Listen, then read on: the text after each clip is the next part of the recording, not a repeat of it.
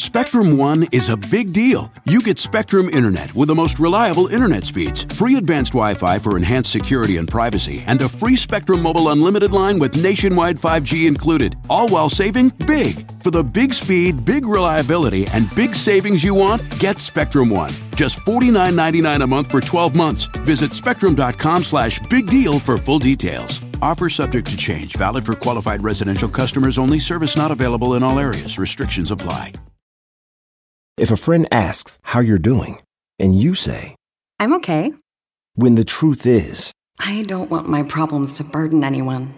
Or you say, hang it in there. Because if I ask for help, they'll just think I'm weak. Then this is your sign to call, text, or chat 988 for free, confidential support. Anytime. You don't have to hide how you feel.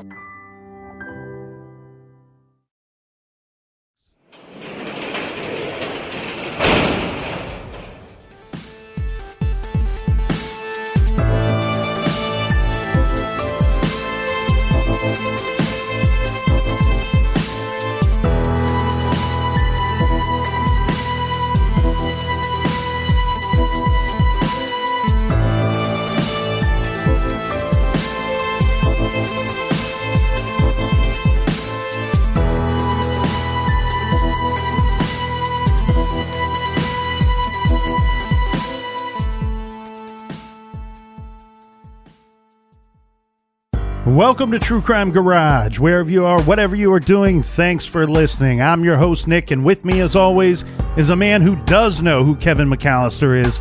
He is the captain. And keep the change, you filthy animal. It's good to be seen, and it's good to see you. Thanks for listening. Thanks for telling a friend.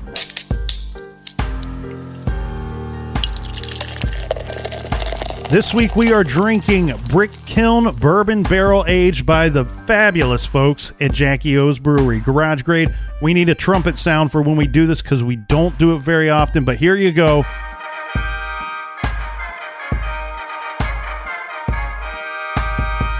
Five out of 5 bottle caps. This is a delicious barley wine aged in the one and only Woodford Reserve barrels. One of the best bourbons out there. But please keep in mind, Brick Kiln has an ABV of 11.8%. So you drink this one at home or in your garage and stay off the roads. All right, this week's beer was brought to us by, first up, a huge thank you and a big shout out to Paula M. And I think Paula is in Maryland, but I'm not sure. So we will give her residency in the beautiful town of Parts Unknown. And a big we like your jib to Anna in Poland. Next up, we have John from Vermont. John says Vermont is the craft beer capital. Also in Vermont, we have Gale. And a big shout out to Charlotte in Berlin, Germany. Next up, we have Elise in Jonesboro, Arkansas. And last but not least, we have Mandy in San Antonio, Texas. Oh, Mandy, you came and you gave without taking. And Captain, I'm going to give that trumpet sound a big garage 1.5 bottle caps out of 5.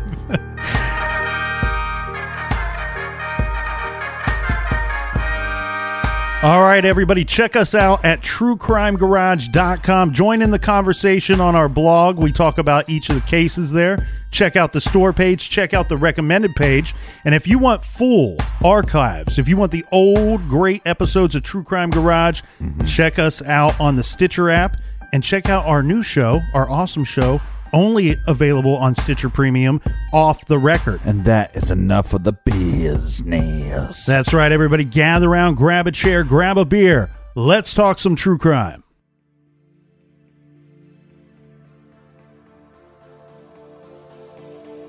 Logan, just about 50 miles away from Columbus, the heart of Ohio. Back in 1982, Logan's population was just a touch over 6,500. Salt of the earth people, carving out an existence in southeastern Ohio. Logan is arguably one of the most beautiful areas in Ohio. Ash Cave, Cedar Falls, and of course, the Hocking Hills State Park. These are gorgeous sceneries and landscapes. But as we all know, evil can lurk anywhere, even in the most beautiful of living spaces. Evil can be waiting for you in the caves, or stalking you on the hills. And often, evil is even closer to home than any of us would dare to believe. There was much excitement for the people of Logan back in the fall of '82. On October 2nd, Logan hosted their annual Fall Festival of Bands, a gathering of some of Ohio's best high school marching bands. And later that month, Trick or Treat, Beggar's Night, and Halloween. Greg Schultz described the time saying, "When I grew up, we had the run of the town because it was a small town. We'd take off in the morning, be gone all day, and come back home at night. When the street lights came on, you went home. Everyone kept an eye on us." The youth of 1982 Logan, Ohio shared the same sentiment.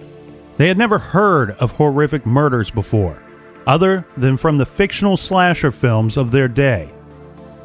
But that all changed in early October, when the deranged killers from the movies seemingly jumped off of the movie theater screens and into the hills of Logan, causing the public to panic and wonder, were the murders of a smart, well-liked young couple an isolated incident, or was it a sign of what was to come? This week, we discuss the murders that terrified a community and left more victims than we will ever know.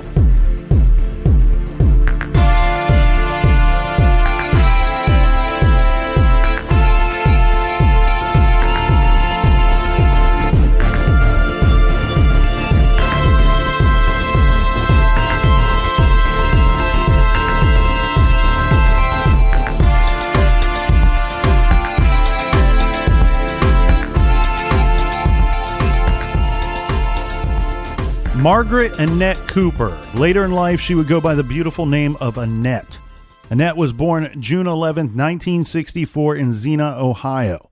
Annette was a pretty blonde. Many referred to her as a local beauty. Others said she had a bit of a troubled past.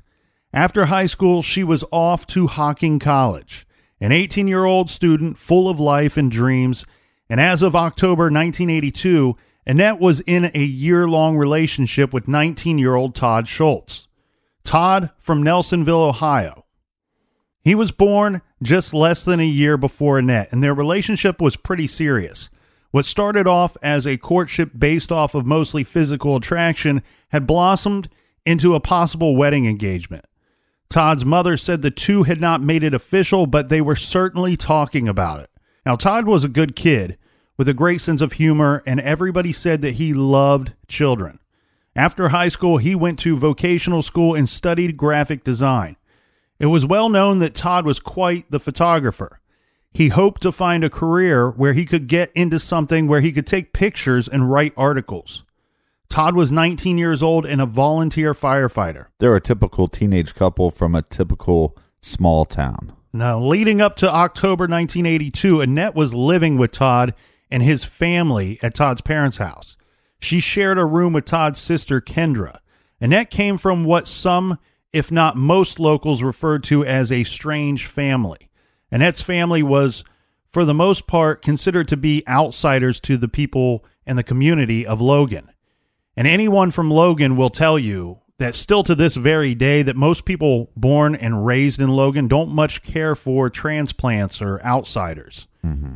Annette Schultz, her stepfather, Dale Johnson, was very much considered to be an outsider by the locals of Logan. Several years before the fall of '82, Dale Johnson and his wife Sarah left their previous marriages, and together they moved from Xena, Ohio, to be together and raise Sarah's two daughters, Michelle and Annette. Question for you. So you're saying that people from Logan don't like outsiders. Right. But a lot of people from Logan drive to Columbus for work. Right. Okay. Dale and Sarah purchased a beautiful 53-acre farm situated on an unpaved road just about 10 miles from downtown Logan. It was known to others in the community that Dale and Sarah occasionally embraced a clothing-optional lifestyle on their large, secluded property. Free balling. Dale was a country boy, and he loved being outdoors. So much so that when the four of them moved to the farm, he, his new wife, and two stepdaughters, they actually lived in tents for a while. This was to enjoy the land and to hold them over until their trailer arrived for the property. Once the trailer arrived, they packed up their tents and moved in. They built a barn and used it to house horses, and the horses could often be seen running and drinking from a stream running through the property. But there was a nasty rumor going around Logan, one that many wished not to discuss, but obviously they did. The rumor was that Dale Johnston was molesting his stepdaughter, Annette. And it was widely believed that Annette was now staying with her boyfriend and the Schultz family because the rumored accusation might just be true. Mm-hmm. Monday evening, October 14th, 19-year-old Todd Schultz and his 18-year-old girlfriend, Annette Cooper, left Todd's parents' house. They didn't tell anyone where they were going, which was a little out of character. But what was even more out of character, the two usually very reliable young adults did not return that night to Schultz's home. The next morning, Tuesday, October 5th, the two still had not returned, and Todd's mother, Sandra, had a bad feeling. A mother's intuition was telling her something bad had happened, and the feeling was getting worse and stronger as the morning dragged on. Stressed to her limit, she broke down, picked up the phone, and called Annette's mother, Sarah. She wanted to know if Annette and perhaps Todd had gone to Annette's house the night before, or at the very least that morning. Did they check the tents? There were no tents at this time. Oh, you don't know that for sure. Annette's mother said no. She had not seen either of them, but she was not going to let Todd's mom off the hook. Mm-hmm. She wanted to know why Annette was living at the Schultz house. And Sandra responded abruptly and loudly because Dale can't keep his hands off of her. And that was pretty much the end of this conversation. Neither one of them happy and both worried about the young couple. Shortly after, the police and local authorities were notified, and soon, too, they would join in the search for Todd and Annette. Days passed, and there was still no sign of either of them. Now, no one had seen them, nor had either of them called home or showed up to work or school during this time either. Family members of the two found it incredibly strange and disconcerting. The couple very rarely went anywhere. Most of the time, they would just go out for a walk. So do you find it odd that Annette's parents don't even know why she's not staying there? Not necessarily. I mean, I do find it odd, but staying not at home is what I mean. Yeah. I do find it a little odd, but not 100%. I mean, thinking back when I was 18, I didn't, sometimes I didn't come home for a couple of days. I think this is a situation where she probably went over to her boyfriend's house. It sounds like they were very much in love, and she stayed the night one night. It turned into a couple nights, and next thing you know, she's there for weeks or maybe even a month. And it sounds to me like her mother didn't want to rock the boat too much. Right. And it wasn't until she believed that something was wrong, that her daughter was missing and her boyfriend was missing as well, that she was kind of pushed to her limit and decided, hey. Yeah, but it wasn't like, hey, I'm just going to stay over at your house because I like it here better than mine. There was a reason why they're letting her stay there. Yeah, and obviously Todd's parents, or at least his mother, seemed to believe that Annette's stepfather, Dale, was doing something wrong. I mean, that was the statement that was made to the newspapers. And this was a statement that Sarah, Annette's own mother, made to the newspapers. Right. She said, this is a conversation that me and Todd's mother had. Sandra was Todd's mother's name. And this is a conversation that we had, and this is how it went down. She told the papers that Sandra said that Dale can't keep his hands off of Annette. Right. But what's not clear is, did she have a conversation with Annette about that? Or is this just stemming from the rumors in town? That we don't know. You know what I mean? Like, well, she says she likes it better over here. We don't mind her staying here because of these rumors. Mm-hmm. Or did she have a conversation with Annette about this? Right. And I also wonder, too, like, if Todd's parents really believed that something terrible was going on, that Annette was being molested or whatever. Right. It seems to me like they may have done more than just housed this 18-year-old woman. Uh-huh. That maybe charges, maybe you would recommend, hey, maybe you should press some charges against this guy. Right. I don't know. It was it wasn't a million years ago, but it was a different time back then, especially when you're talking about a town like Logan, 6,500 people. Right. But here's where things are going to get a little stranger, Captain, because on Saturday, October 9th, this is just about 4 or 5 days after the couple was last seen, Dale Johnson, Annette's stepfather, he shows up uninvited and unannounced at the Schultz house, and he's asking a lot of questions. Is he wearing clothes? I believe so. Okay. Now, besides the expected questions of have you seen my stepdaughter type things, Dale demanded that the Schultz family turn over any of Annette's belongings to him, specifically asking for Annette's clothes. Sandra Schultz refused and said no. Now, when asked why he came to the house to collect Annette's clothing, Dale Johnson yelled at Sandra and said it's because that's all her mom has to remember her by. Sandra was shocked by this statement, and she would soon tell police that we, meaning the Schultz family, thought that the two teenagers were missing, but Dale was acting like they were dead. Right. And he's talking about them in the past tense. She wondered if she wasn't thinking they were dead, why was he thinking that they were dead? Right. So not only did the Schultz family think Dale Johnson and possibly his wife Sarah were acting extremely suspicious, but the police thought so too. Well, and that would be your motive for murder, or could be a motive for murder. If everybody in the town is suspecting you of molesting your stepdaughter, then if you get rid of her, then you can't have those charges brought against you. Well, in all fairness to the Johnson family, there was a lot of suspicious behavior going around. In fact, within days of the couple having gone missing, the local police department, they were receiving a lot of phone calls. Most of the callers were simply asking for a status update on the case. Things like, had the couple been located? And if not, did the police have any idea as to where they could be? Did the couple run off together, or could they have been murdered? And if so, did the police have any suspects? So, in fairness to Dale Johnson, people in the town are calling the police and the sheriff's department, and they are asking if law enforcement thinks that the kids could have been murdered. And if so, by whom, if they had any suspects. So he and his wife are not the only two that are thinking something bad could have happened to these missing two. Now, some people called in to say that they saw the couple at different times on the evening of October 4th, the night that it is believed that the two vanished. The different callers had similar statements. These were potential eyewitnesses that saw the couple, or at least two young adults matching the couple's description. And the couple were in the presence of a man. Now, there's a couple different stories here, Captain. Some of these stories say that they were in the presence of Dale Johnson. Some of the other stories say they were in the presence of an unknown man. Right. Somebody that the eyewitness didn't know, obviously. An extensive police search was well underway. Friends and teachers of the teens were interviewed, several giving disturbing reports about Dale Johnson.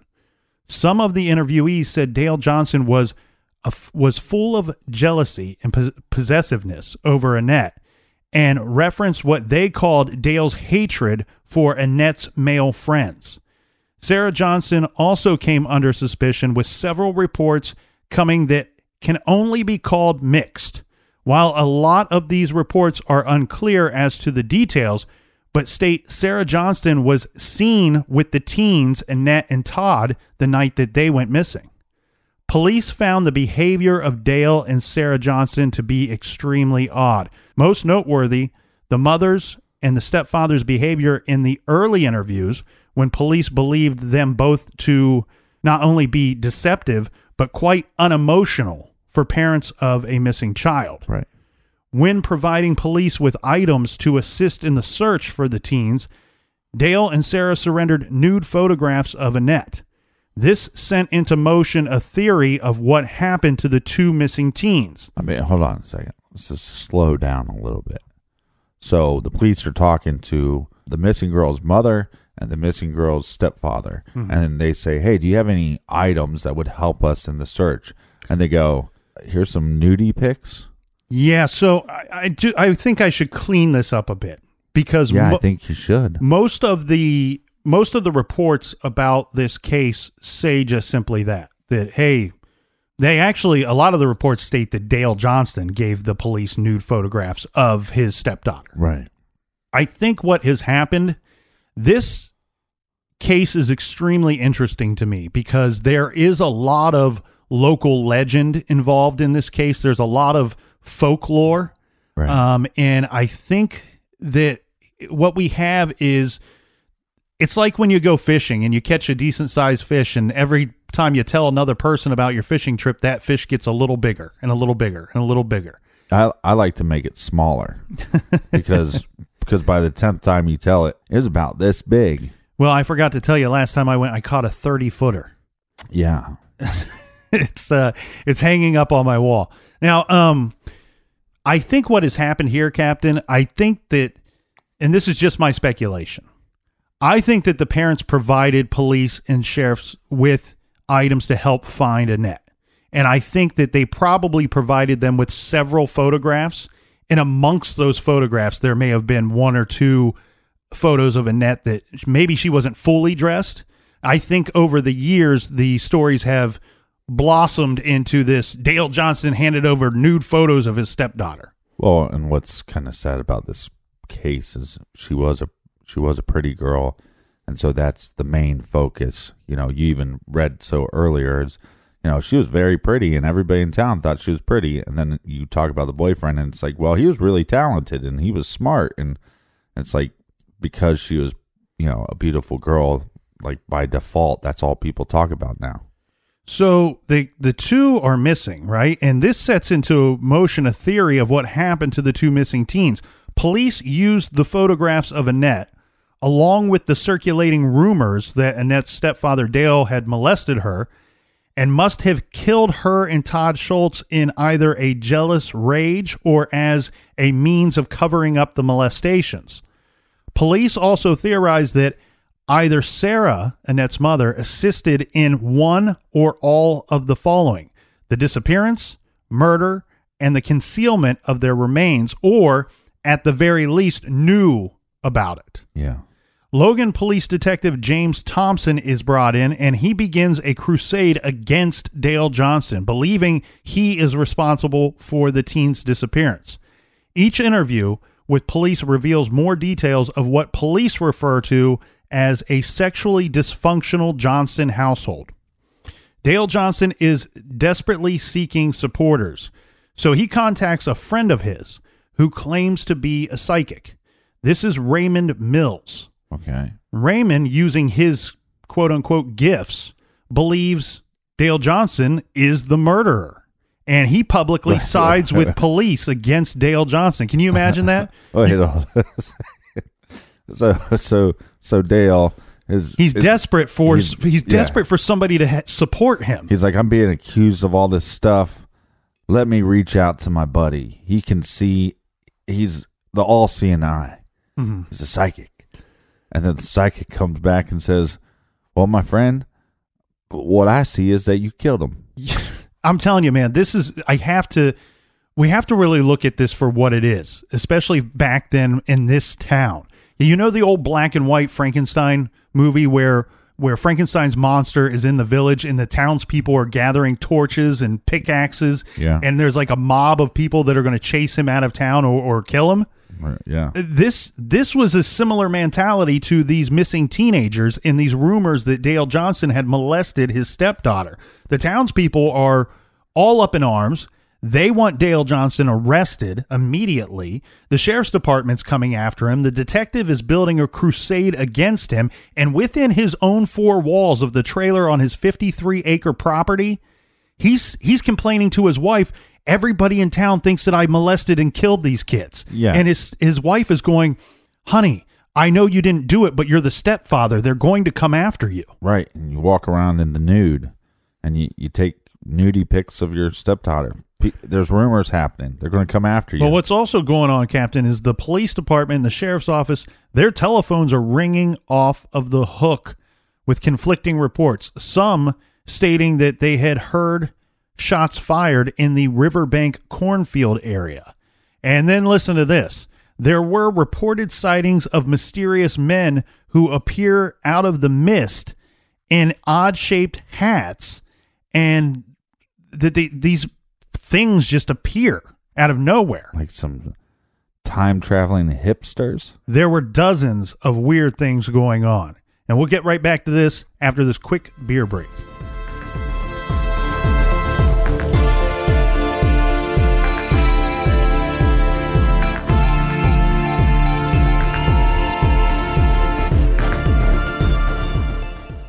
The evidence keeps pouring in. At this point, the facts are undeniable. It's an open and shut case.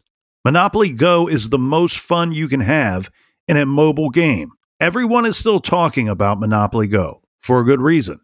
It is an absolute hit. Millions of people pass Go every day because this game is always bringing something new to the table. Like countless crazy tournaments you can join with your friends as partners or teams.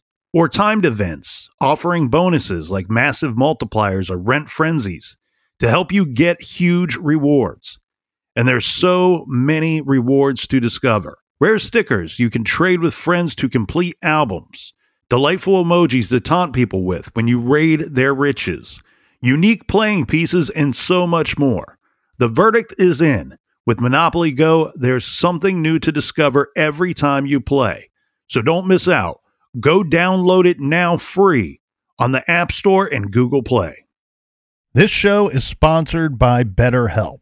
We all carry around different stressors, big and small. When we keep them bottled up, it can start to affect us negatively. Therapy is a safe space to get things off your chest and to figure out how to work through whatever's weighing you down. If you're thinking of starting therapy, I highly recommend that you give BetterHelp a try.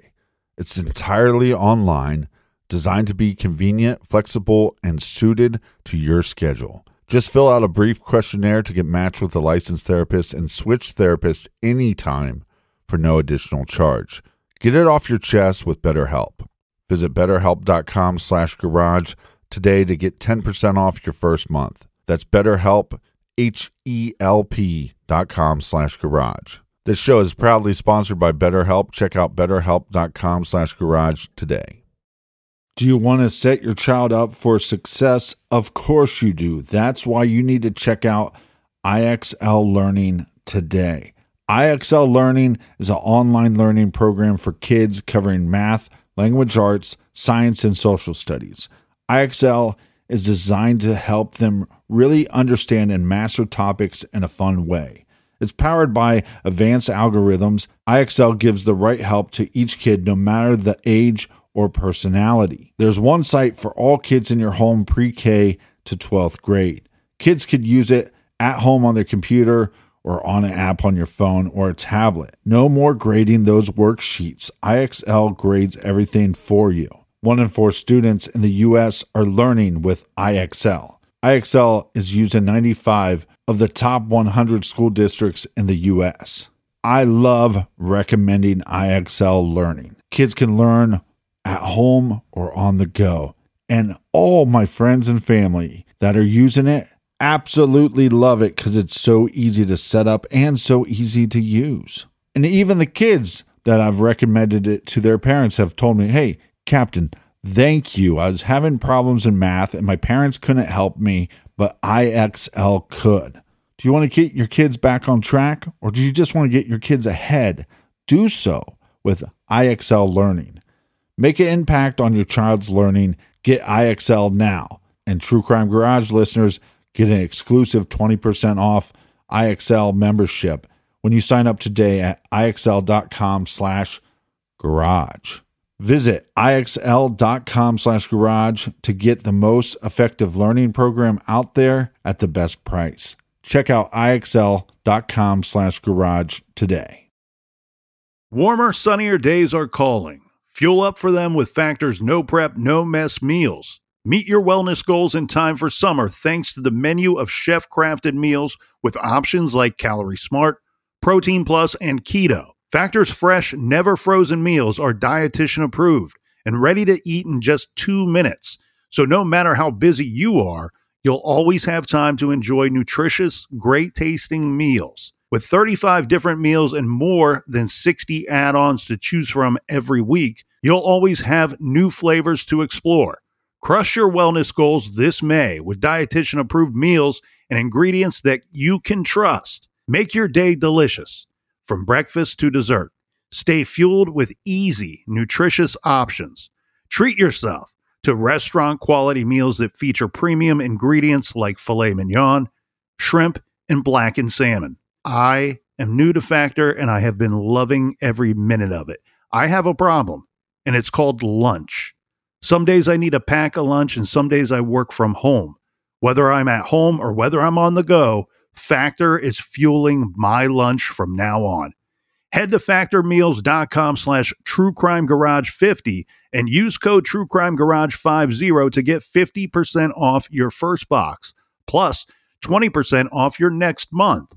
That's code truecrimegarage50 at factormeals.com/truecrimegarage50 to get 50% off your first box, plus 20% off your next month while your subscription is active.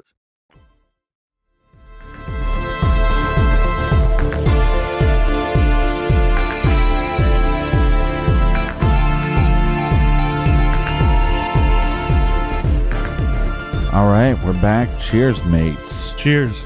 So we have two teenagers, a couple that are missing. Well, on Friday, October 14th, everyone's worst fears were realized. 2 torsos were found floating in the Hocking River. Police later located a spot from where they believed the 2 torsos were placed in the river. Sheriff James Jones said a path led from that spot in the river to a makeshift burial ground. Following this path, this led to the discovery of 6 bloody holes in the cornfield. Buried just a few inches down were the limbs and 2 heads. The heads and limbs were actually located about 2 days after they found the torsos. Police theorized that the blood found near some of the holes indicated that the victims may have been slain and dismembered right there. And what's confusing about this report is it says buried at one point, then it says 6 bloody holes. So when I think 6 bloody holes, I'm thinking these holes were dug and then body parts were put into these holes, but they were never filled back in. I think they probably were. I mean, all reports state that these limbs and heads were found buried just a few inches into the ground. So I do believe that they were buried. I think that this is just a reporter making a description.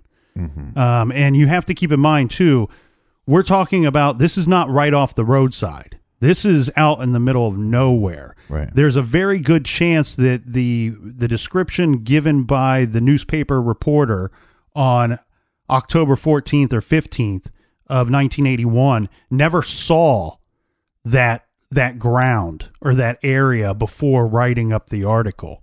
Now, as I was saying, police theorized that the blood found near some of the quote-unquote holes indicated that the victims may have been slain and dismembered right there. Then the torsos later dragged to the river. Officials found no weapons or digging implements in the cornfield. The only clothing found was a pair of socks that authorities could not link to either victim. The bloody pieces facilitated positive identification of 2 nude human torsos removed from the Hocking River. Now, this means that the limbs and the head matched that of the 2 torsos that they found. Right. And they recovered the bodies of 19-year-old Todd Schultz and 18-year-old Annette Cooper. Logan residents, stunned by the gruesome deaths, talked in small groups near the river after the discovery. And one resident actually told a reporter that, quote, "There's never been anything as grotesque as this." Yeah, what do you think that all means? I mean, you're gonna bury limbs, but that you're gonna have the torsos going to the river. Do you think that's a symbol of something? I don't know. And I can only imagine what the rumors would be or what kind of stories. So people have to try to make sense of this, right? This has never happened in this area before. And so that's why these small groups of people are meeting near this area. They want to see what's coming out of there, what police and what people are pulling out of there. But they're also going to theorize and come up with their own theories as to why do we find dismembered torsos in the river and then we found some parts buried elsewhere. Yeah, it almost seems like a symbol of something. From the killer's perspective, it could be. I think it probably looks that way to the citizens of Logan. However, from the killer's perspective, to me, it looks more like just trying to conceal the bodies themselves. I mean, we're talking 1982. I don't know when the first murder conviction without a body being recovered occurred in this state or in the country. Right. But at one point, if you didn't have a body, there was no murder. There was no murder trial. Right, but you'd have the limbs because they're burying the limbs. So if you found the limbs. Well, yeah, but I mean, it's obviously trying to conceal all pieces and parts of these individuals.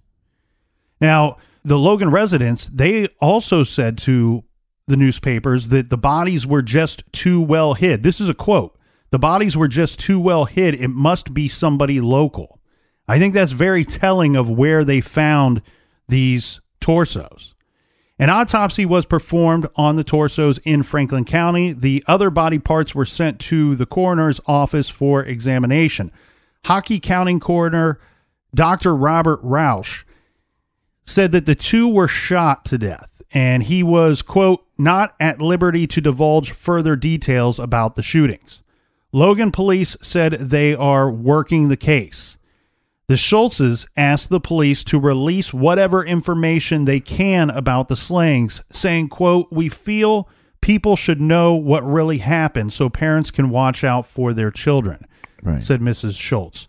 And we don't want somebody else to go through what we've had to go through. A positive identification is made using dental records of both of these individuals, with FBI ballistics expert claiming 22 caliber bullets killed the victims. An alleged boot print is discovered in shallow water near the riverbank, and the county is on high alert with a mandatory 9 p.m. curfew. On the day when the limbs were found, a police officer guarding and securing the location, he sees a man lurking in the corn stalks. This turns out to be Kenny Linscott. He's a local man, 22 years old, and he's nursing a badly cut arm. Now, this is not a fresh cut. Police questioned this man right there in the cornfield. Kenny Linscott lived nearby and was known to police as a small-time drug dealer. He is referred to as a local river rat, someone that is always fishing in the river and hunting in the nearby fields. Police, of course, want to know what he's doing in the cornfield near the crime scene, but he simply is out hunting and had seen all of the police in the area and wanted to know if they were looking for the missing teens there and if they found anything. Regarding Kenny's arm, he had cut it on a broken window and received medical attention at a hospital shortly afterward. After the heinous find of the body parts, news crews swarmed the religiously tight-knit community, and the story is broadcasted nationally, and the county is now on high alert. Searching the crime scene continues, and additional interviews with the victims' parents are taking place. As said, they had used dental records to positively ID the bodies. After positive identifications are made, this sets Don Schultz, Todd's father, into a frenzy. He is convinced, as many others are in Logan, that Dale Johnston killed his son. So Don Schultz gets his rifle, jumps in his truck, and drives out to the Johnson property. Gonna go get my gun. That's right. There, with gun in hand, he demands that Dale turn himself in and confess to the double homicide. Now, let's go through this double murder investigation, because most of the reports out there that still exist, they don't tell you what was going on as far as the investigation goes. Most reports don't tell you the true story of the investigation. Now, Captain, I don't want to go through everything in great detail because we would end up doing 8 episodes on this case. But what I will tell you is this. Anyone that followed this case back in 1982 will agree with me. The investigation and the events that took place in Logan after they found the bodies, well, to be quite frank, it was a damn circus down there. Yeah, well, when you have a victim's father going off to another victim's stepfather and saying, turn yourself in, by gunpoint, that's pretty pretty nuts already. And despite the police already stating that they think the missing teens were killed in the cornfield where the body parts were found, Right. they also have another theory, one that the officers in charge believed very strongly, and that is Dale had shot and killed the teens at his farm, butchered them, bagged their bodies, threw their torsos in the river, and buried the rest of the remains in the cornfield. And as the motive is Johnson had sexually molested his stepdaughter and was jealous about her impending marriage. So police have this theory, but is there a crime scene at the stepfather's house? Not that we're aware of. And it's one of those weird situations where you have investigators that are publicly stating two opposing theories. You know, they publicly state that, hey, there's enough blood in the cornfield that we believe that these victims were killed here and dismembered here. But the working theory that we're rolling with, that we're investigating, is Dale Johnson killed them at his farm, butchered them at his farm, bagged the bodies, and brought them to this area. Right, even though we don't have evidence of that yet. Correct. Well, under questioning Dale and his wife, Sarah, and Sarah's other daughter, Michelle, they denied all of the accusations. And what I mean by that is they denied any knowledge about the disappearance, the murders, the dismembering, the burial, and the molestation. Right. You know, so we have Dale. Of course, we're going to have Dale saying, yes, I didn't molest my stepdaughter. But we also have his wife and the stepdaughter's biological sister, real sister, stating that stuff was not going on. I know it's rumored, but that was not happening here. And then there was Kevin Meyer. So Detective Robert Snyder from Columbus, Ohio Police Department's Organized Crime Squad, he becomes unofficially involved in the case, believing that Kevin Meyer is the killer. This is 26-year-old Kevin Meyer, a strange individual by all reports I could find, and a butcher by trade with mental problems, is reported by his employers, Jill and Dan Frey. So the dude with mental problems has the job of handling the sharp knives. Yeah, so Jill and Dan Frey become involved with this investigation. When they report that they believe that their employee was involved in this. And then we have a local woman who wished to stay anonymous, and using the alias Jane Doe, gives a detailed account of seeing the victims talking with a peculiar-looking older man fitting the description of Kevin Meyer. This is on the evening when the two teens went missing. We do have to point out, though, Captain, Sheriff Jones, who is running the show down there, he is friends with Kevin Meyer and defends his friend publicly. Now, one of the more bizarre theories, demonologist Jeff Hilson becomes involved in the case by giving his theory to the media, in which he stated that he believes that a group of drug-using Satanists butchered the young couple.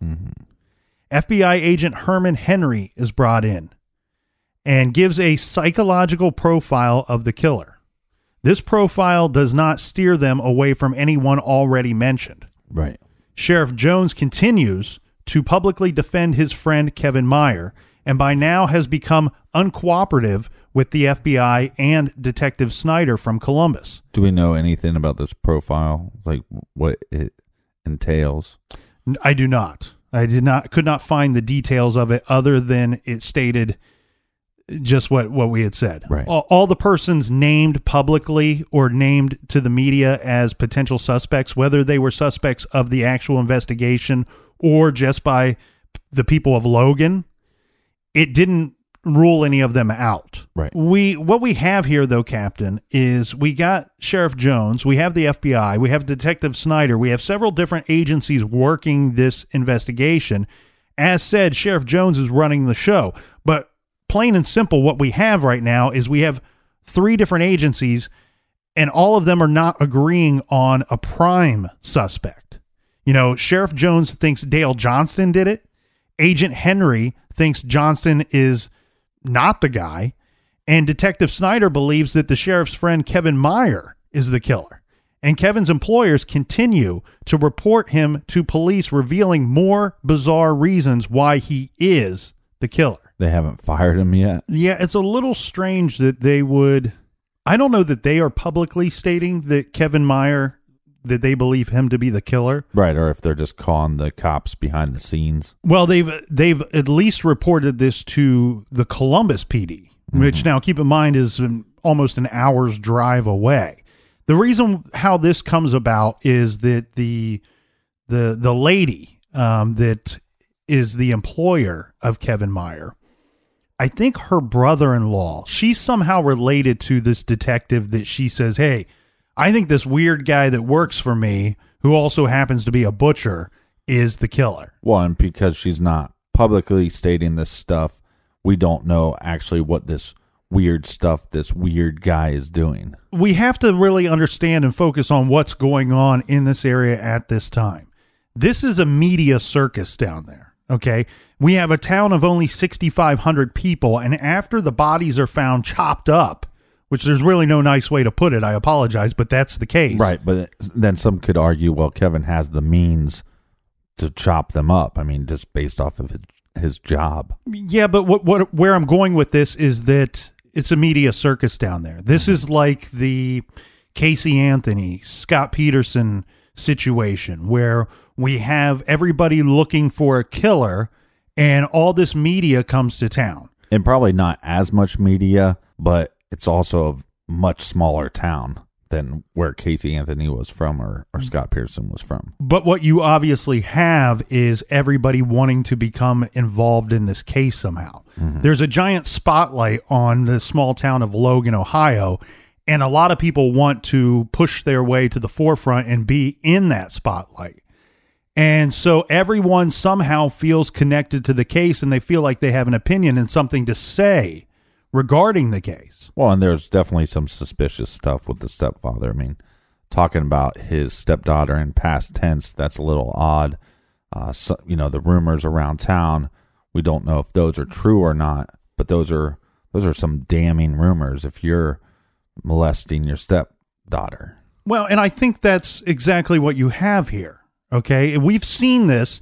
The thing that is so interesting and intriguing about this real-life case is that so many times on television and in movies, this situation is imitated.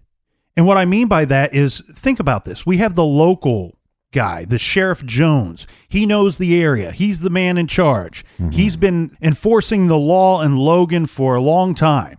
I am the law. And of course, who does he think killed this couple? It involves local rumors. Mm-hmm. It involves a guy that lives there that was under his watch that he says, you know what? I've heard all the rumors about this guy. I believe them to be true. He's an outsider that came in here, and he's not only an outsider by moving and transplanting into Logan. He's an outsider in the sense that guy walks around with his clothes off. Right. I don't get him. I don't understand him. He's a weirdo. So he is a suspect under the local sheriff's eyes. And then you have the FBI agent. Agent Henry comes into town.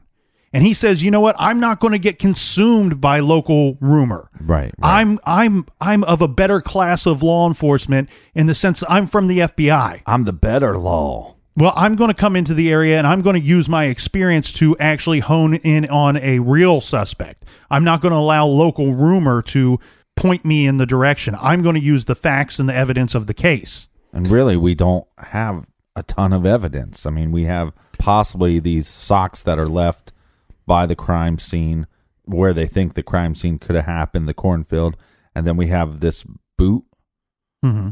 Or was it a possible boot print? Okay, yeah. So, that's pretty much all they got going for them right now. There's not a lot of evidence, and there's a lot of speculation. And what I mean by that, it's not just by FBI or law enforcement. It's by the locals. And the locals are not only telling the media about who they think did this, they're calling the police department and the sheriff's department. I mean, can you imagine the phone calls that they're getting? Right. We have a quote-unquote demonologist that comes to the area and says, look, here's what actually happened. A group of drug-induced Satanists killed and butchered these kids. Right, but there is no evidence other than possibly the mutilation that would lead this for anybody to believe that this is a satanic ritual or some type of thing. Maybe the 6 holes, 666, maybe that would be some sign. Well, I think that what we have here is really the mutilation to the bodies. The dismemberment is something that is so foreign to this area.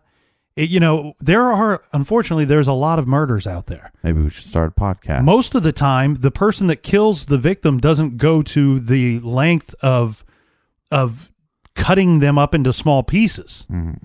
And that is horrifying. That is something that does not sit well with any of us. Right. Most of us can't comprehend how somebody could dissect somebody like that. And so therefore, I think that you try to make sense out of it. The community as a whole tries to make sense out of it. And that's when you have people coming forward and saying, well, listen to what the kids are listening to these days. Listen to the music that's out these days. All these kids are doing drugs these days. It's got to be a bunch of Satanists. It's the only thing that makes sense to some of the people in the community.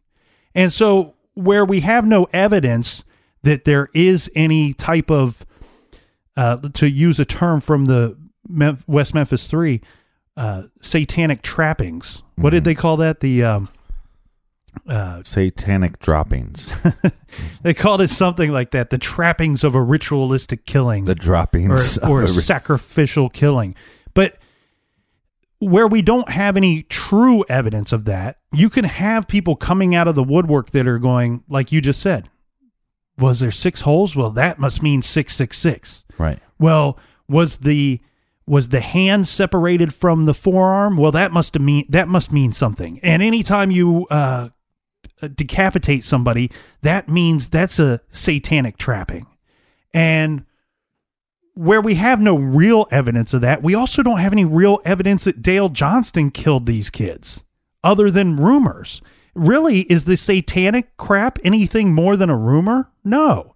And as far as his family states, as far as Dale Johnston's wife and other stepdaughter state, all of the rumors of him molesting the murdered victim, Annette, are nothing more than rumors. Just like the satanic panic going on is nothing more than a rumor. There's no evidence. There's nobody stating that they had witnessed that happen.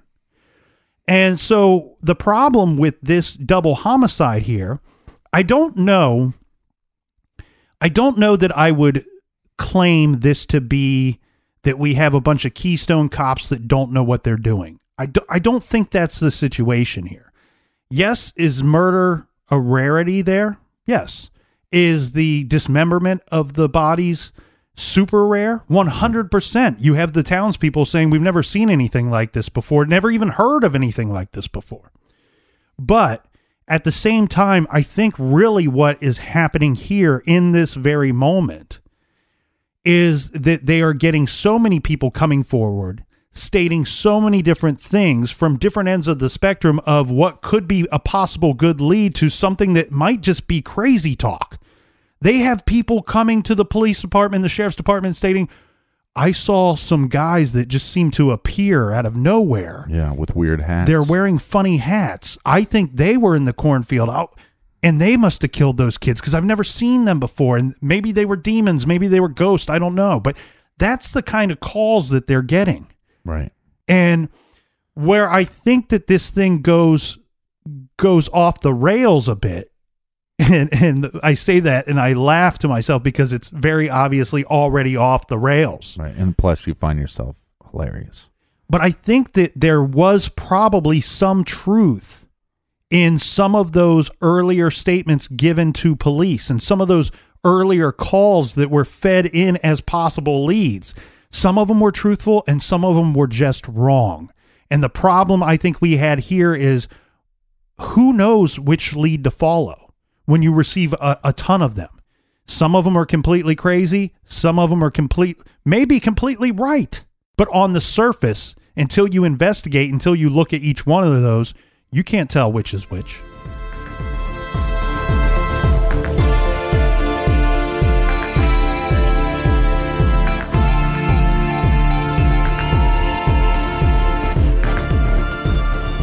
A lot more to get into tomorrow.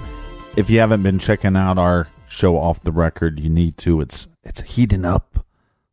Like they say, it's heating up. It's getting hot in the garage. It's a huge hit. is a big hit in Sweden, a big hit in China. So check that out at StitcherPremium.com/True Crime Garage. Use promo code Garage. So check that out. And until tomorrow, be good, be kind, and don't litter.